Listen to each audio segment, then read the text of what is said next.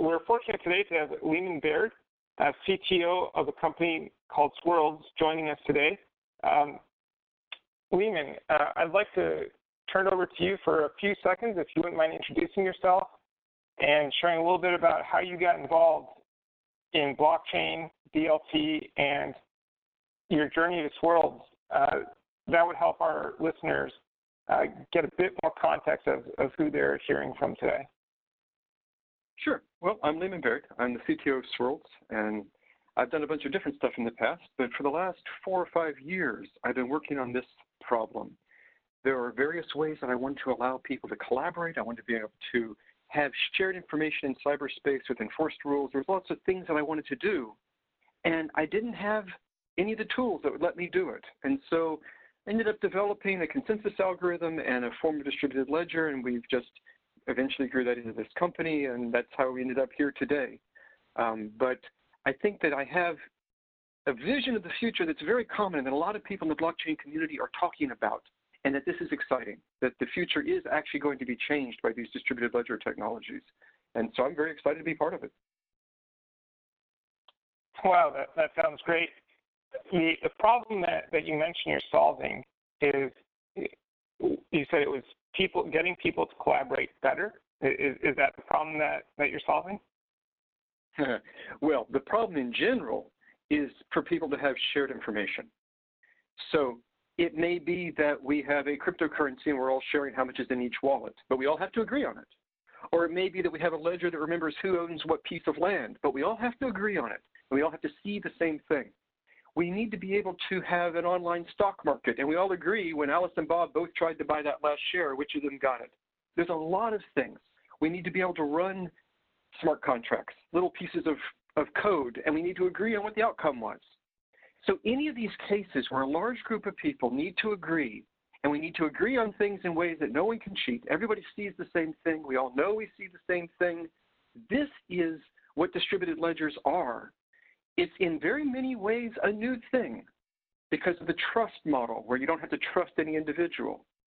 And if we have this, when the world has this thing, there is just unlimited potential for what you can do with it. There are a lot of different applications you can build on top of this when we can start treating, in some ways, it starts changing your view of what the internet even is. This is where we're going. So that's all grandiose and everything, and there's lots of people talking about those things, but this is what it enables. And so that's what my interest was, and I've had this interest for 4 or 5 years and have been working on it all that time. Okay, well, and that's amazing, especially the point you raised on distributed ledger technology. And I didn't hear you use the term blockchain. What is, when you say distributed ledger technology, are you referencing blockchain, or are you speaking even broader than that in terms of what your technology addresses? Sure, it's both. So people use these terms in different ways. A distributed ledger technology, DLTs, means that we have some kind of shared information. And we have a trust model where you don't have to trust any one person. So no one person can go ahead and delete it. And it's used for cryptocurrencies and for storing information and for running smart contracts and all of these different applications. A lot of people use the word blockchain as a synonym for that. So very often when we say blockchain, what we mean is distributed ledger technology.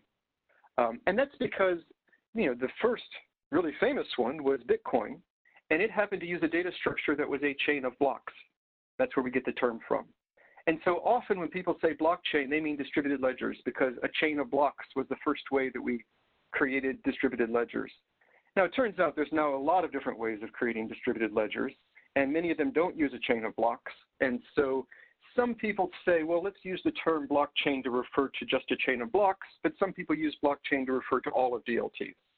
And so often the two are used synonymously. I tend to use the term DLT and to refer to ledgers, and then I'll use blockchain if I use it at all, usually to refer to just if you build it using a chain of blocks. But there's many ways to build a DLT. You don't have to use a chain of blocks to do it. That's just one way to do it. What are some of the other ways?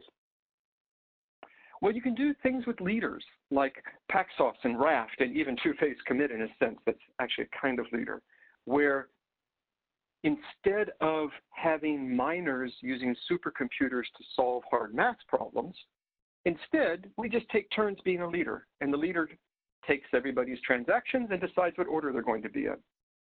It turns out that in these DLTs, the really hard thing is for everyone to agree on what order the transactions are in. That's the whole point.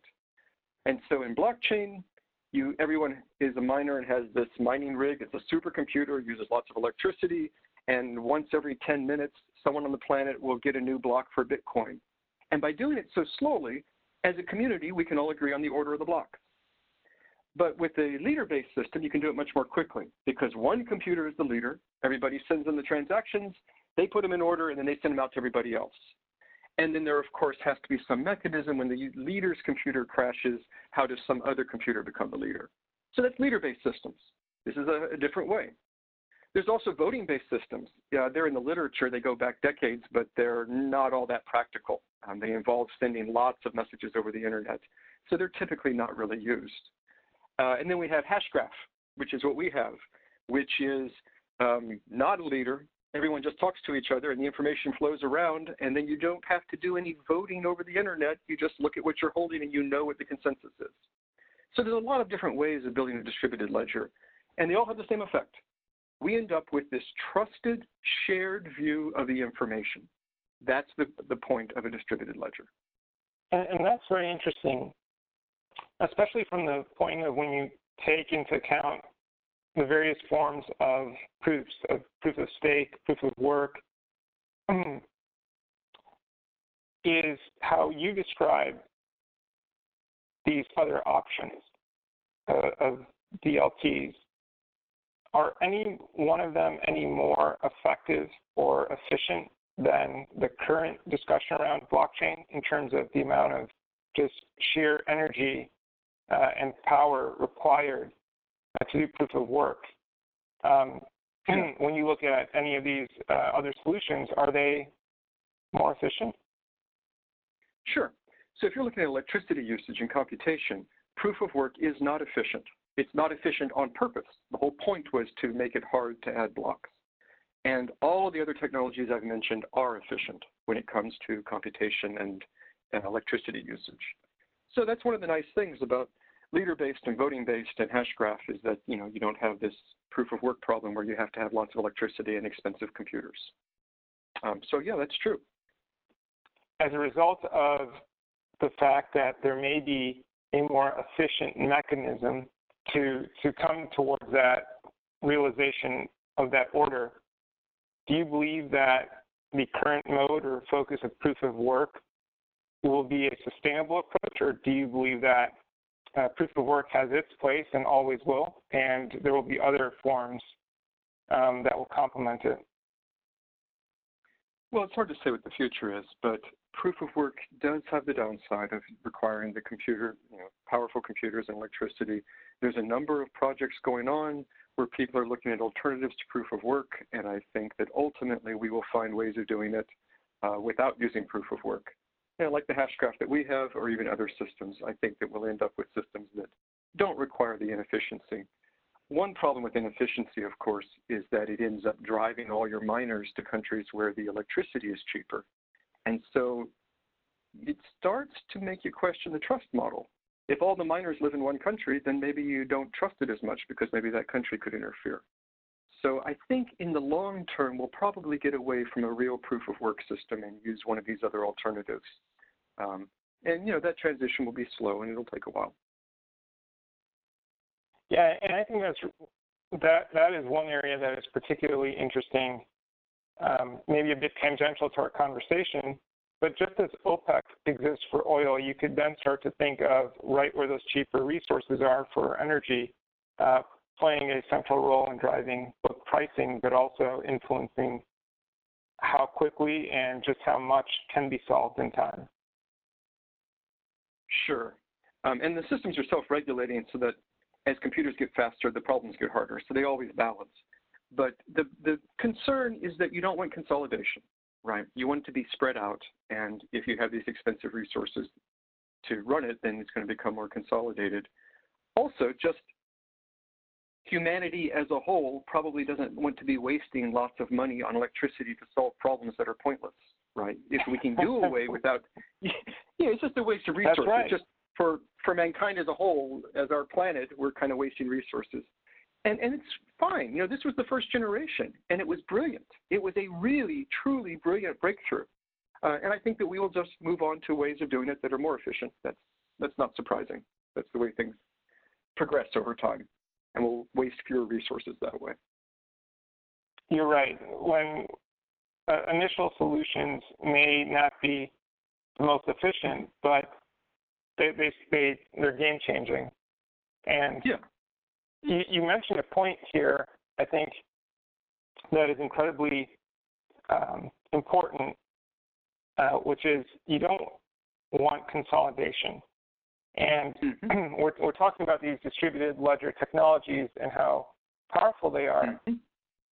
Yet, on the flip side, where the centralization then ends up is on the actual powering of it. And so how do you balance that? Because in order for it to be economically viable, it requires some level of scale and scope economies. And on the other side, you don't want that level of consolidation necessarily, in particular when you're talking about the public chains. Has there been any consideration around that to date, or is that more so a future problem to be solved? Well, sure. So this is really what we're talking about. Also, you mentioned public chains. We should mention that there are public ledgers and there are permission ledgers. And these will both exist, I think, forever. You'd ask what's going to continue to exist forever. I think we will always have both public and private. A permission network is where you just have a few organizations running computers and they're talking to each other. There are absolutely use cases for privacy and for efficiency and for other reasons that you only want a small, closed community and you protect who's in it. And then you have the public ledgers, and there are absolutely use cases for that, where you want everyone in the world to be able to join your community and all participate in the consensus. Everybody participates in keeping everybody else honest, and you want everyone to be able to read and write to this ledger. And maybe you encrypt some of the stuff you put on the ledger, but basically it's a public, public whiteboard that everybody can write on and everybody can see. We're definitely going to want both of those going forward. For the permissioned one, people have already moved a lot to non-proof of work things. People are already talking about that. It's obvious how to do it. And for the public one, you can do the same thing. You can do things like proof of stake, where you're approving, where you allow anybody to join, but your influence is weighted by how many coins you own. And if the coins are widely distributed so that no one has cornered the market on coins, then you don't have the consolidation. And so just like it's hard to corner the market on corn futures or shares of IBM, you also want it to be hard to corner the market on the tokens that allow you to participate as the equivalent of a miner in one of these networks. And so there are absolutely solutions that will work for both permissioned and for public. And these solutions will absolutely allow us to not do proof of work, but this is coming over time. And we're still in the infancy of this revolution. I really think we're in the early days. But over time, we will transition to efficient ways of doing both permissioned and public. And we will be able to build systems that are trusted, even if you don't trust any individual, which is important. So that word, trust, comes up considerably every time someone mentions blockchain. When you reference this word trust, it's a heavy word, and it can mean so many things. What does trust look like when you speak to trust in reference to blockchain and DLT? Excellent question. So in DLTs, people will say, well, we're trustless, or we manufacture trust out of nothing. Okay, let's be honest. Manufacture trust out of nothing. I'm going to have to ask you more about that one later. But okay. Well, when someone says we have trustless trust, or they say we are manufacturing trust, and then they imply we didn't start with any trust before we manufactured it, this is a little bit fuzzy thinking. Let's be very clear what's going on. We want to be able to trust that no one can counterfeit our currency. We want to be able to trust that when the deed to my house is put into this chain or this ledger, nobody's going to change it without my permission. We want to be able to trust that when the result of a contract is stored, everyone who looks at it will see the same result. These are the things that we want to be able to trust. And distributed ledgers are all about manufacturing that trust. We really are creating this powerful trust that I can just trust that the money is reliable, the record is reliable, their contracts are reliable. But where do we get that from? Well, we get it from this cool technology, the proof of work, proof of stake, all the different things we talked about, Hashgraph and leader-based and voting or whatever. But we also get it from where we start. And this is important.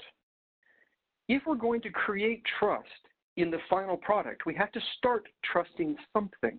And the question is, what do you have to trust? If you want to use a central server to run something, if I want some central server to create money, or I want some central server to hold a file system for us, or I want some central server to run contracts for us, then I have to trust the one single person running that computer. Maybe that's not a very good trust model. Maybe that one person sees enough money that they get bribed and they do the bad thing. Or maybe they're a company and they have one insider in the IT department that does something bad. Or maybe they're completely innocent and their computer is infected with a virus or a worm or a malware, or an hacker breaks into it. You never want to start from a point of having to trust each individual person. You don't want to have to ever trust an individual person. On the other hand, you have to trust something. Clearly, if we have a network of computers and every single computer gets a virus, then we're not going to be able to trust the outcome. So what is our starting point? And the starting point with distributed ledgers is that we are going to trust the community to not have any large set of computers that are doing something bad. So we're going to have all of these computers communicating and coordinating and building a consensus on what the transactions were and in what order they're in.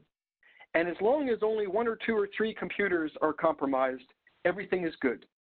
They can't stop us from coming to agreement. They can't influence our agreement too badly. They can't go change the shared information against the rules.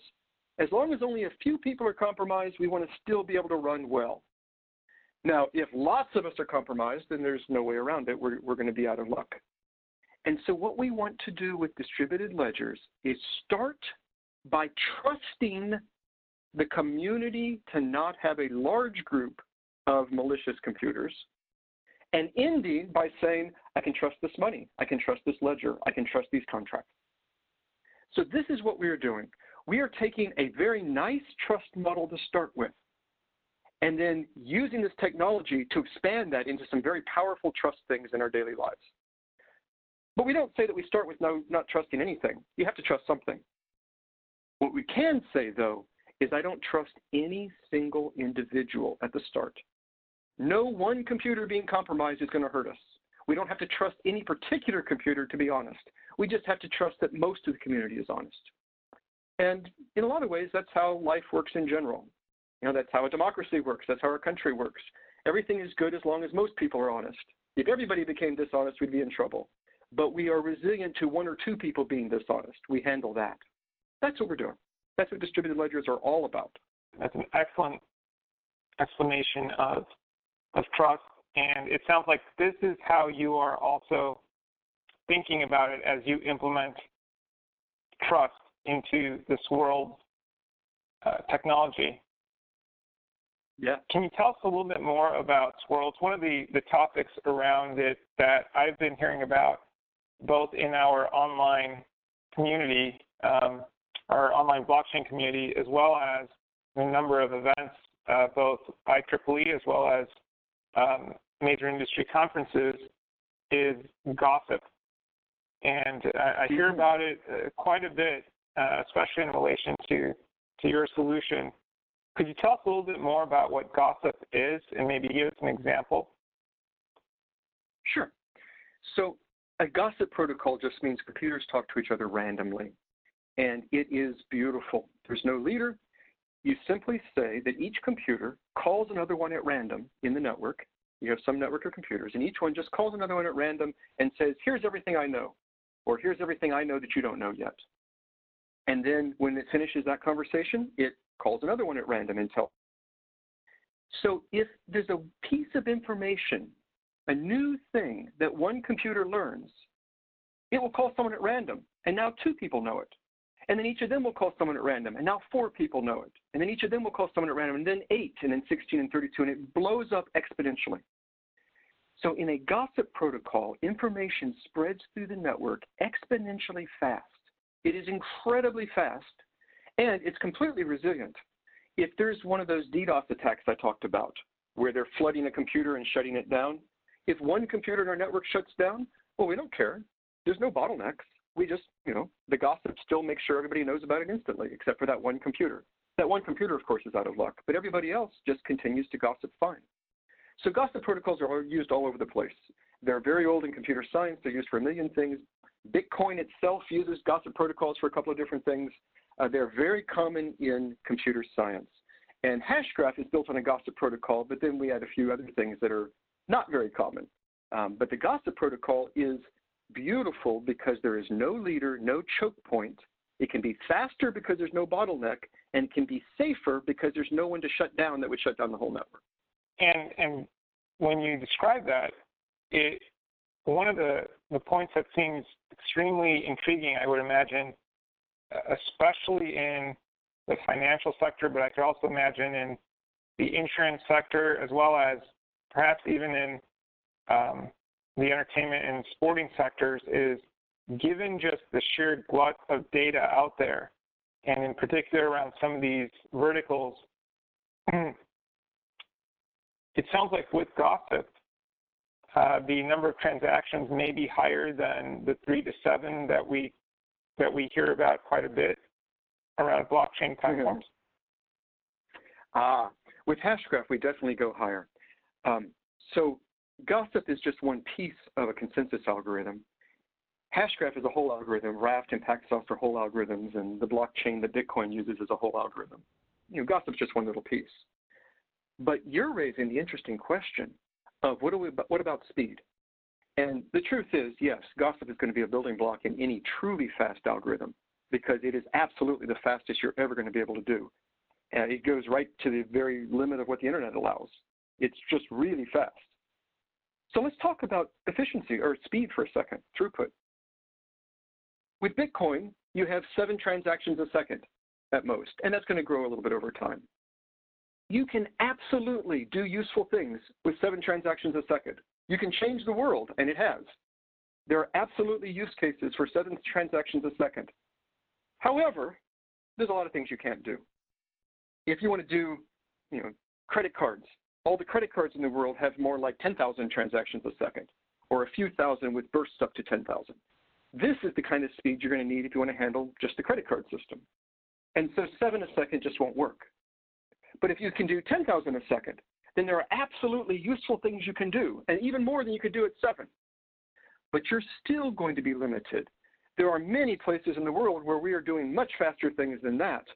And if you could get hundreds of thousands a second, it opens up even more things. So you could have truly fast things. You could have enormous stock markets with enormous amounts of trading going on, and you could have multiplayer games with truly huge numbers of players. You could have all sorts of financial systems and data systems, and that's even before we start talking about Internet of Things. The amount of traffic you would expect with Internet of Things is truly mind-boggling. And so I think that we really are going to have to start talking about what does the future of ledgers look like. And I think the future looks like hundreds of thousands of transactions a second, not just 10,000, not just 7. So 7 is useful, 10,000 is useful, but hundreds of thousands is going to enable whole new kinds of things that we can do. And it's not the only property. Throughput isn't the only important thing. You also care about the latency. How long does it take to reach consensus? And if it takes an hour for Bitcoin to get its 6 confirmations, that's not good. A lot of people are trying to bring that down to a minute or even seconds, but I think that we really do want a fraction of a second consensus. And so that's another thing. For some applications, you really are going to need fast consensus. For others, a few seconds is good enough. For others, an hour is good enough. It depends on the application. But there are absolutely going to be cases in the future where our ledgers are going to need to have fraction of a second consensus and hundreds of thousands of transactions a second. And that isn't the only property. I think we really do need to be talking about what do ledgers need in the future. And that's just one of them, one of the things they need. What are some of the others? I'll tell you, the thing that no one's talking about is denial of service attacks. If you remember the Dyn attack from last October, hackers broke into little devices around the world, just web cameras and DVRs and baby monitors and printers. You don't think of a printer as a computer, but of course there's a little computer chip in there, and it can communicate. It can send packets over the internet. And what they did is they compromised lots of these around the world, and it had all of them send messages at the same time to one computer. That one computer gets so flooded that it can't talk to the internet anymore. It's like cutting it off from the internet. And if you keep the flood up for hours, then it can't talk for hours. And they had a big enough network that they could shut down several computers. They attacked the DNS system, and that had a follow-on effect on a whole bunch of big companies. And so Netflix was down for a while, and other really big companies were down for hours last October. And if you're a company that is huge and depends on the web or the internet for your entire business, going down for a few hours is a bad thing. This was a distributed denial of service attack. And it's a huge issue in cybersecurity, and it's something people always talk about. We haven't really talked about it in the distributed ledger community. People don't really talk about, well, is this blockchain, is this ledger denial of service resilient? But maybe we need to.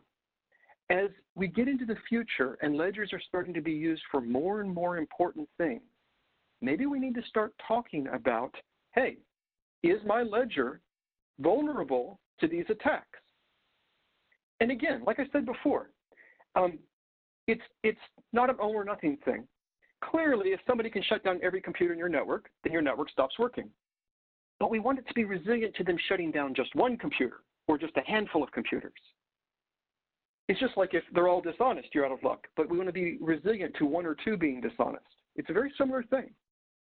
And so the scenario that we need to talk about is, suppose a hacker breaks into one computer in your network. So it now has a spy in your network, and it knows who the leader is, it knows what the protocol is, it knows who's in the network, it knows everything because it broke into one computer.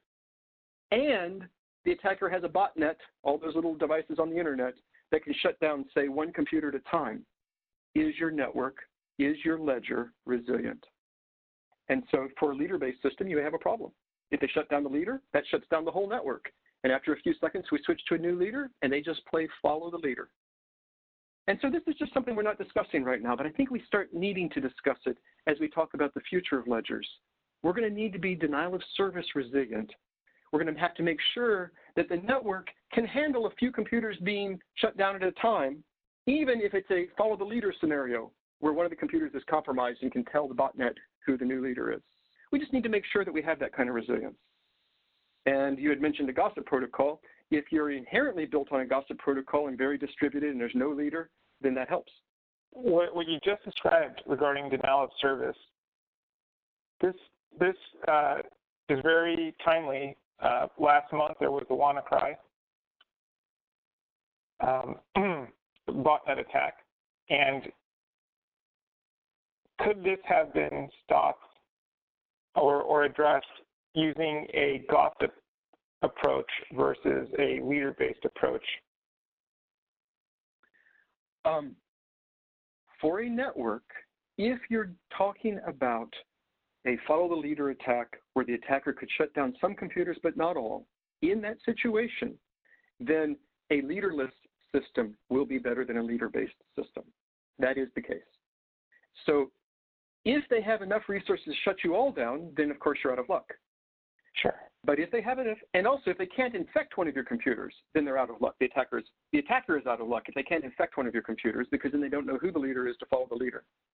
But in a scenario where they're able to break into one of your computers and they can shut down one or two computers at a time, then you're inherently going to find that leaderless systems are more resilient than leader-based systems when it comes to denial of service attacks, these DDoS attacks. That will absolutely be the case in general. It's important to remember there's no panacea. Nothing is 100% secure. Nothing is entirely safe. If you have enough resources, you can shut down any network. And if you compromise enough of the computers, you can corrupt the ledger and you can forge money. Nothing is impossible. This is all about managing risk. We want to be resilient to attacks, as resilient as possible. And in many ways, the whole point of distributed ledgers, as opposed to just a server, is that we're more resilient. With a server, only one company has to be compromised for you to be in trouble. But with a distributed ledger, there have to be lots of companies compromised. And so we can say that leaderless is more resilient than leader-based, but neither of them is, 100% secure.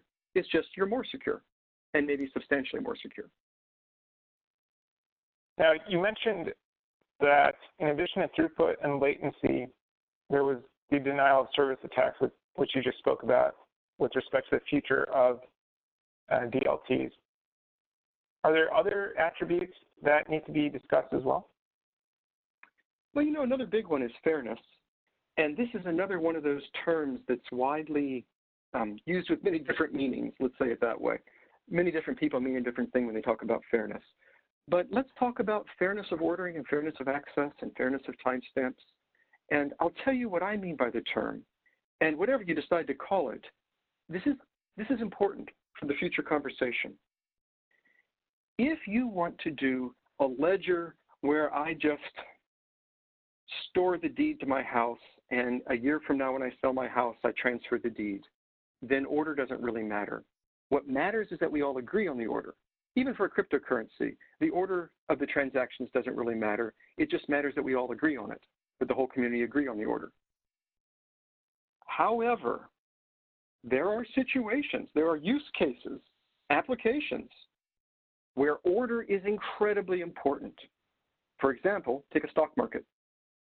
If you're a stockbroker and I'm a stockbroker and we're both making bids in this market on the same stocks, maybe you put your order in a fraction of a second before mine, but if I can bribe somebody and get mine to count as being before yours, that is an enormously big deal.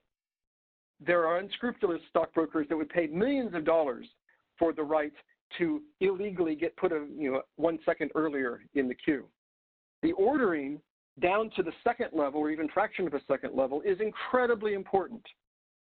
And if you didn't have a fair market, if the stock market was not fair in saying, well, you were 1 second before me, so yours gets to count as 1 second before me. If it wasn't fair in that way, no one would use the stock market. And so we need fairness of ordering. We don't need it for every application, but we need it for the future because there's a whole world of applications where you need fairness of ordering. And let me be clear on what I mean by fairness of ordering. We're talking about this very fine granularity. There are people who say, well, we'll just collect all the transactions into big batches, like blockchain, right? Every 10 minutes we get a new block. And the order of the blocks is fair in some sense. True, but that's a granularity of 10 minutes. And you have an additional problem of within the block, the miner can arbitrarily put the transactions in any order they want. So you don't have fairness there. And they can leave out transactions. You don't have fairness of access. So fairness of access goes right along with fairness of ordering. It must be very hard for any single individual to delay me getting my information into the network. I should be able to get my information into the network even if 10% of the computers in the network are evil and have been bribed to try to stop me. I should still be able to get my information into the network, into the ledger fast. So fairness of access is violated when some miner can arbitrarily decide he doesn't like you. Maybe he was bribed by your competitor to not like you, and he's not going to put your transaction in his block. You'll have to wait 10 minutes for somebody else's block to give you your transaction. That's fairness of access. And it's incredibly important for a stock market. Maybe it doesn't matter for cryptocurrency, but incredibly important for a stock market. I've also heard of systems where, for example, you have rounds, and the ordering within a round is not fair. The ordering of the rounds is fair. That's fine for some applications, but there are going to be applications where you need fair ordering even within a round. You actually need fair ordering down to a very fine granularity. And so this is something that's not been a big part of the conversation in the community so far. But like denial of service, I think it's going to become more and more important. We need to have fairness, true fairness of access and of order. Also fairness of timestamps. That's something you can inefficiently build on top of any system, but it'd be nice to have it built into the very core. And that just means we need to know what time the community thinks each transaction happened. Not just a time that was slapped on by one miner or a time that was slapped on by the person who created the transaction. we need the community to come to an agreement. So fairness of transactions, fairness of ordering, fairness of access. Fairness, I think, is going to have to become a bigger part of our conversation in this community as we go to the future, as we go to new applications that need it. You know, it's so funny. The more we get into complex technology, the more we seem to be coming back to the basics of individuals and communities: trust, fairness, ethics. All of these seem to be the cornerstones of making this a success. Are you finding then today that those critical conversations are seen as, yeah, we'll get to that, but let's get the technology working first? Or are you seeing the reverse, where folks are taking those conversations more seriously and then using that to inherently develop their technology? Honestly, I think the community is following a very healthy path. We started with a cool idea with Bitcoin. We expanded it to other algorithms and other kinds of ways of doing things. And then over time, we're starting to get better and better properties, and we're starting to talk about some of these other issues. This is the way a community matures, and this is the right path. And so the whole distributed ledger blockchain community, I think, is absolutely on the right path. There's another thing about the community. We should make a distinction between the core consensus algorithm and then all the layers built on top of it. And as you would expect and as you would hope, 99% of the effort right now is going in those upper layers. That's where all the interesting stuff is. That's where you build these complicated systems that will keep track of your health records and keep track of your financial records and will keep track of who owns what, and will run these smart contracts and have distributed organizations, and all these things are built at these higher levels.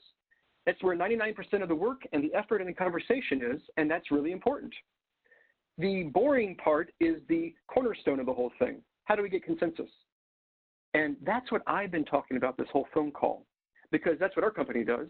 And it's also where there's been less conversation just because there's been less going on.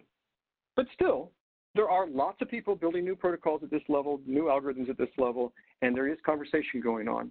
And so even that small part of the community, I think, is healthy and is going in the right direction, and will over time talk more and more about denial of service resilience and fairness of order and fairness of access and throughput. I think that this is the conversation we're having, and it's good. We're just at the beginning of it. In your mind, as you have a vision of where the future of this technology may lay, do you have a sense of where that tipping point is, where in time, where if that conversation isn't completed, that we will be in a more difficult evolutionary role with DLTs, or is it still too early to say? Honestly, I think that we're fine, because people are building all of these layers on top of whatever DLT core technology we happen to have. And as the better ones come along, you just plug them in. All of the major systems are pluggable architectures, and if you have a new consensus algorithm, you just plug it in. I don't think the community is falsely grabbing one and having an unnatural attachment to it. I think the community is saying, hey, we'll make it pluggable, we'll put in new consensus algorithms as they come along. And so ultimately what's going to happen is we're going to have the best of breed at every layer of the stack. So you'll have the best possible consensus at the bottom, and then the best level layer right above that, and the best layer above that, and the whole community is going to build a stack that really does become as fundamental to the world as the web or maybe the internet itself. It's going to end up affecting everything, and we'll get there. It just takes some time. We're growing exponentially, but it takes a while. Okay, great. So just changing our line of questioning a little bit, and thank you for those great responses. Really fantastic. One of the key questions that come up in a number of conversations that we're having is, what's really driving the interest today in DLTs and blockchain?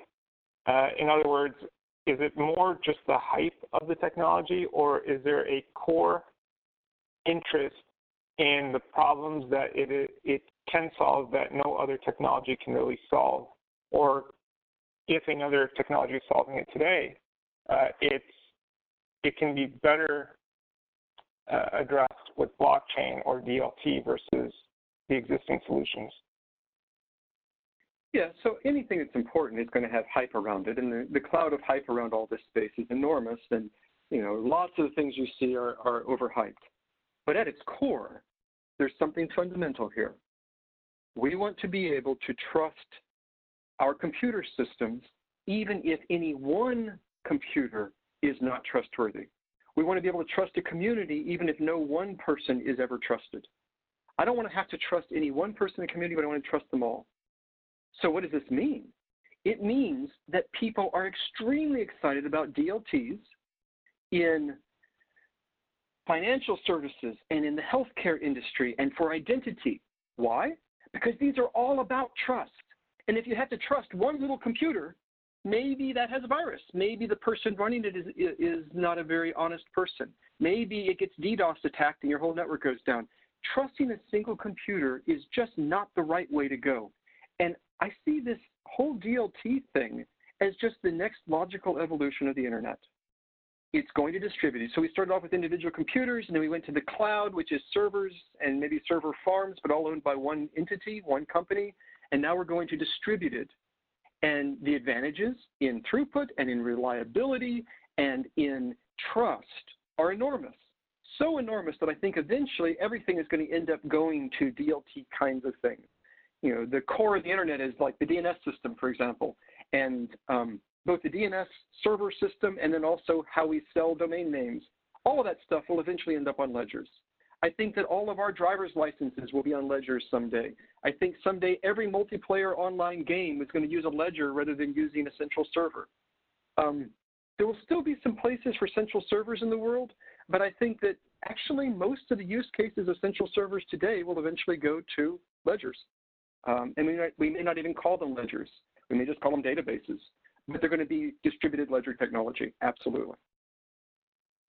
Now, what's interesting is when you describe blockchain and distributed ledger technologies in general, do you see the appropriate analogy here that blockchain and DLT is more like the Linux operating system, or do you see it being more so at the TCP/IP level? And I ask it because recently in a conversation, someone noted to me that it really is more so like an operating system, less so like TCP/IP. And I found it an interesting comparison. I wasn't sure if I bought it completely. I'm interested in your thoughts around that. Well, it's probably somewhere in between. And even if you wanted to say it was like the operating system, it wouldn't be that DLT is parallel to Linux. It would be like DLT is parallel to the whole concept of an operating system to begin with. It's a whole layer. It's not just one product. There's never going to be a single DLT company that rules the world. It's just a whole layer, just like operating systems are a whole layer. But it's fundamentally lower level than the operating system because it involves more than one computer.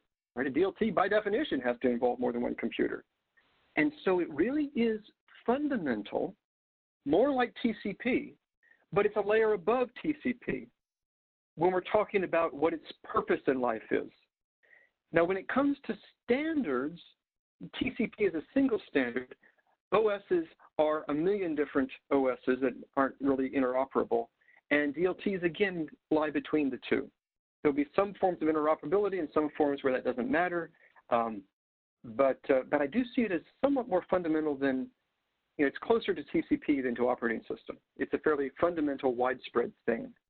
Leeman, as an IEEE member, what could, in your opinion, IEEE be doing in the space of DLTs to support these conversations and eventual standardization with respect to DLTs around fairness, trust, as well as the points you raised around latency and throughput today and in the future, so that they're a lowered barrier towards trust? And then just a follow-up question to that is, how do you think that IEEE could better help support these startups in the digital ledger technology space as well? So a two-part question. Feel free to answer them any way you like, but very much interested in your thoughts around both. Sure. So the question is, how does the IEEE help individual little companies, and also how does it help the community? And I think that both of these IEEE is already doing, and this is good. So first of all, it is important. You've had a couple of conferences that I'm aware of, and you have publications. IEEE has publications that have talked about blockchain and distributed ledgers and some of these issues. The IEEE is a thought leader in this field, and should continue to do that.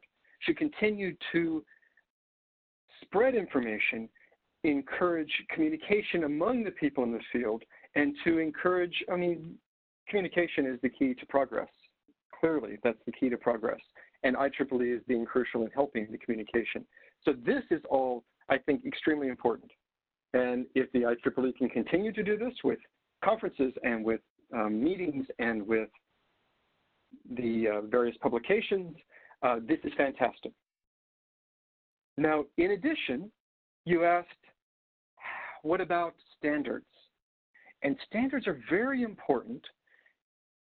What we are going to find is that for any embryonic technology, standards don't make a whole lot of sense instantly at the very beginning before the community has really figured out what even a standard ought to be or what the thing is that they're talking about. And so in the DLT community, I think that what you can do is usefully look at it as two layers. You have the bottom layer of the consensus protocol and how do you talk to a ledger and put things into it. That kind of protocol you could imagine being a standard someday, and maybe even standards for what are the consensus algorithms and so on. You could imagine standards like that. And then at the higher level, where people are building applications, there are standards for each vertical application. So if we're sharing financial information, there might be a standard for how to have a standard way of encoding financial information. If we're sharing medical information, there should be standards for what data format do you use for a data file that is used by hospitals and doctors and patients also. What are they sharing? If we're talking about identity, then we need standards for how do we communicate about someone's identity and their attributes, and how do we have verifiable claims and all of these things. There's standards that can be done there. And so at these upper levels, each vertical has its own standards for its data and standards for its protocols and standards for how you communicate. And all of those are important as well. So we sort of have two different levels of standards, standards at the lower level and then standards at the upper level. And my guess is that IEEE will do a great service of doing standards at all the levels. In the near term, I think that we will start at the top and work down. And the reason is that there's more prior art, more work that's already been done, and more consensus on what needs to be done at the higher levels. So for identity, I think it's probably, we really do understand, I think, identity. Or for medical records, we really do understand what kinds of data needs to go into a medical record. Or at least the medical record community understands it, and the identity community understands it. So IEEE can be involved more soon, even right now, in talking about standards at these higher levels. For the lower level, at the consensus layer and at the ledger layer, it's probably premature for standards today because we're still working out, well, what exactly do we want the fundamental properties of the ledger to be? And what are the main operations you want to do when you talk to a ledger at the low level? And what are the main algorithms that should be in the ledger? And even standards for things like security. There's all sorts of things that probably we as a community haven't yet come to a consensus on what's the right way of doing things or what are the top 5 right ways of doing things. So my guess is that IEEE is going to play an enormous role at both layers, that the top layer will come first and the bottom layer will come second. And the effect of this is to help the community. And it's funny, you asked about small startups. It helps the startups even more than it helps the big players.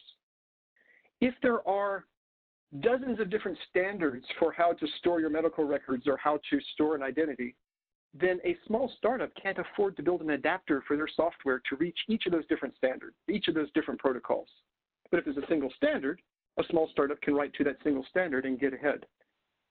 So it helps a small company, a small startup that is trying to create a new business if there are standards, because it makes their life simpler.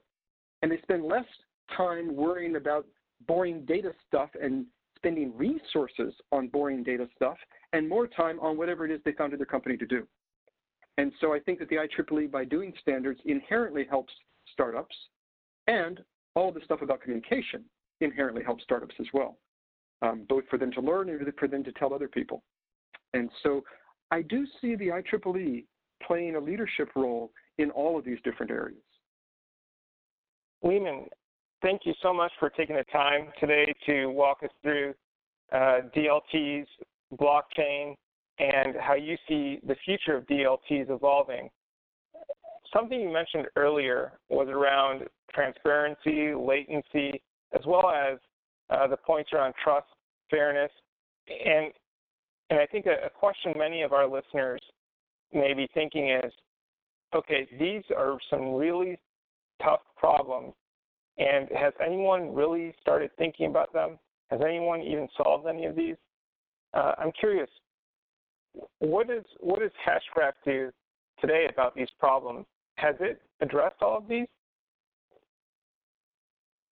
Yeah, so that's a good question. So Hashgraph does address all of them. We have hundreds of thousands of transactions a second with sub-second latency. Of course, there's lots of caveats there. It depends on how many computers you're using and how far apart they are and so on. But we have experiments where we have very fast sub-second latency going across the country with hundreds of thousands. So we have the throughput. We have fairness of access and fairness of ordering and fairness of timestamps. There's no way that one computer can stop you from putting in your transactions or delay you. There's no way that one computer can unfairly give somebody else their transaction before yours when it shouldn't be. There's no way that somebody can unfairly affect your timestamp on your transaction. It will basically get timestamped according to when the community as a whole received it. And so we have all of those, and then denial of service resilience. We're pure gossip, and there's never a leader, even temporarily. It's not even like two-phase commit where there's a lock that somebody holds. We're all exactly equal peers at every moment. There's never a leader, never a lock. We're just simply talking to each other. And we have high efficiency. We don't send a whole lot over the internet other than just the transactions themselves. And so it's very high efficiency. And so, yes, the Swirlds system addresses all these because it uses gossip and everybody's the same and we don't have to say very much. We have a lot of the nice properties of a voting system. In fact, you could say we are a voting system except with no votes.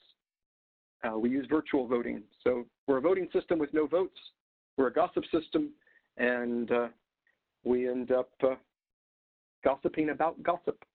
And that's the key for how it does all that. You can always go to our website and see more about it. We have interesting math proofs of Byzantine fault tolerance and all sorts of interesting things. And for our listeners, we will put that website up on the blog, so you'll be able to link directly from there and get to the Swirlds site. I want to take the time to thank everybody for listening in today, all of our listeners, as well as our guest today, CTO of Swirlds, Leeman Baird, who also is the founder of Swirlds. And excellent interview. Thank you so much for taking the time. We really appreciate it. Well, thank you. I appreciate the chance to talk with you today, and I'm happy to answer questions if anybody ever wants to send me questions. Great. Thanks, and we look forward to hearing more from you in the next few months. Best of luck to you and the company, and thanks again. Okay, well, thanks a lot. Thanks a lot.